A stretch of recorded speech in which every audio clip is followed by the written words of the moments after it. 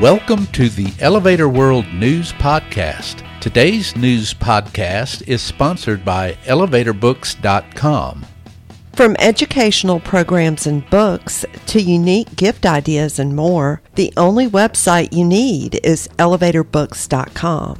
This site offers books and materials on maintenance, safety, history, legal issues, technology, and more. Start browsing today at ElevatorBooks.com. This is your daily industry news update for May 13th, 2020. In today's news, Elevator World has industry updates regarding the coronavirus pandemic, including an announcement of the National Association of Elevator Contractors' third virus-related conference call. In other news, Champion Elevator has named a new Executive Safety Board advisor. City officials in Samsun, Turkey have approved construction of a pedestrian overpass with escalators, and a developer in New York City has released new renderings for a project on the Lower East Side. Vertical transportation companies in the United States and other parts of the world have updated their procedures in light of the coronavirus pandemic. Go to elevatorworld.com/news for the latest industry information. Also, if you have company news to report, you can send it to Elevator World by following the email link in the news item.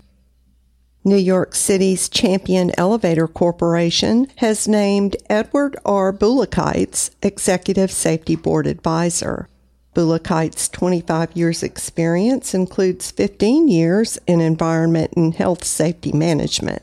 He will provide counsel on matters related to occupational health and safety and assess and improve Champion's safety strategies and procedures. His areas of expertise include vertical transportation, environment, health and safety management systems, strategic planning, risk assessment, and culture development. He is formerly president of Ottawa, Canada-based OSG Consulting. Bulakite's past honors include Otis's President's Award in 2008 and United Technologies Leadership Award in 2002. He holds master's and bachelor's degrees in public administration. NAEC, the National Association of Elevator Contractors, is holding a conference call on May 21st at 3 p.m. Eastern Daylight Time as part of its continuing discussion on how its members are operating through COVID-19. Posing the question, many states are beginning to push for reopening businesses and services, but what does this look like? Examples and suggestions for starting the long process to normality will be offered. NAEC's Hope Evans will moderate the call. Instructions for joining the call are yet to be announced, but the association has a web page devoted to COVID-19 tools and resources. You can access the page by following the link in the news item at elevatorworld.com/news. The first stage of a project to build a 9-meter tall, 21-meter long pedestrian bridge with escalators in Samsun, Turkey is approaching completion, Raleigh News reports. Officials of the Samsun Metropolitan Municipality initiated the project to improve access for pedestrians in the area of the Samsun-Ordu Ring Road viaduct at the local rail line.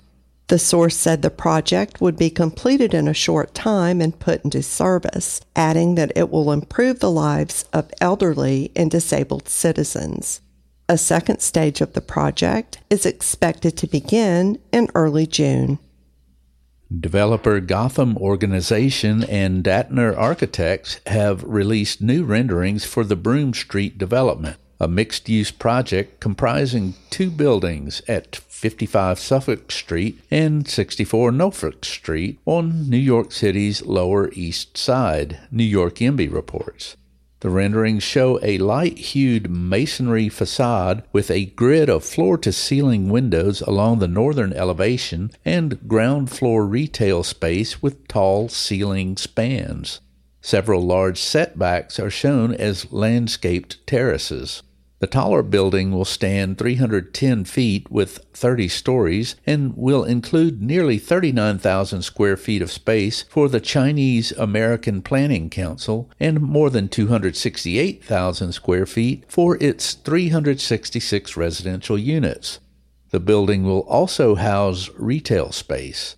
The second tower will stand 163 feet with 16 stories and hold nearly 67,000 square feet of residential and more than 4,700 square feet for community facility space. Ground floor assembly space will be used by the Beth Hamidrash Haggadah Synagogue. The renderings show an estimated completion of 2022, but no construction timeline has been released. For more industry-related information, visit elevatorworld.com and be sure to subscribe to our podcast in iTunes or the Google Play Store. If you're interested in becoming a sponsor of the Elevator World News Podcast, just let us know by emailing advertising@elevatorworld.com.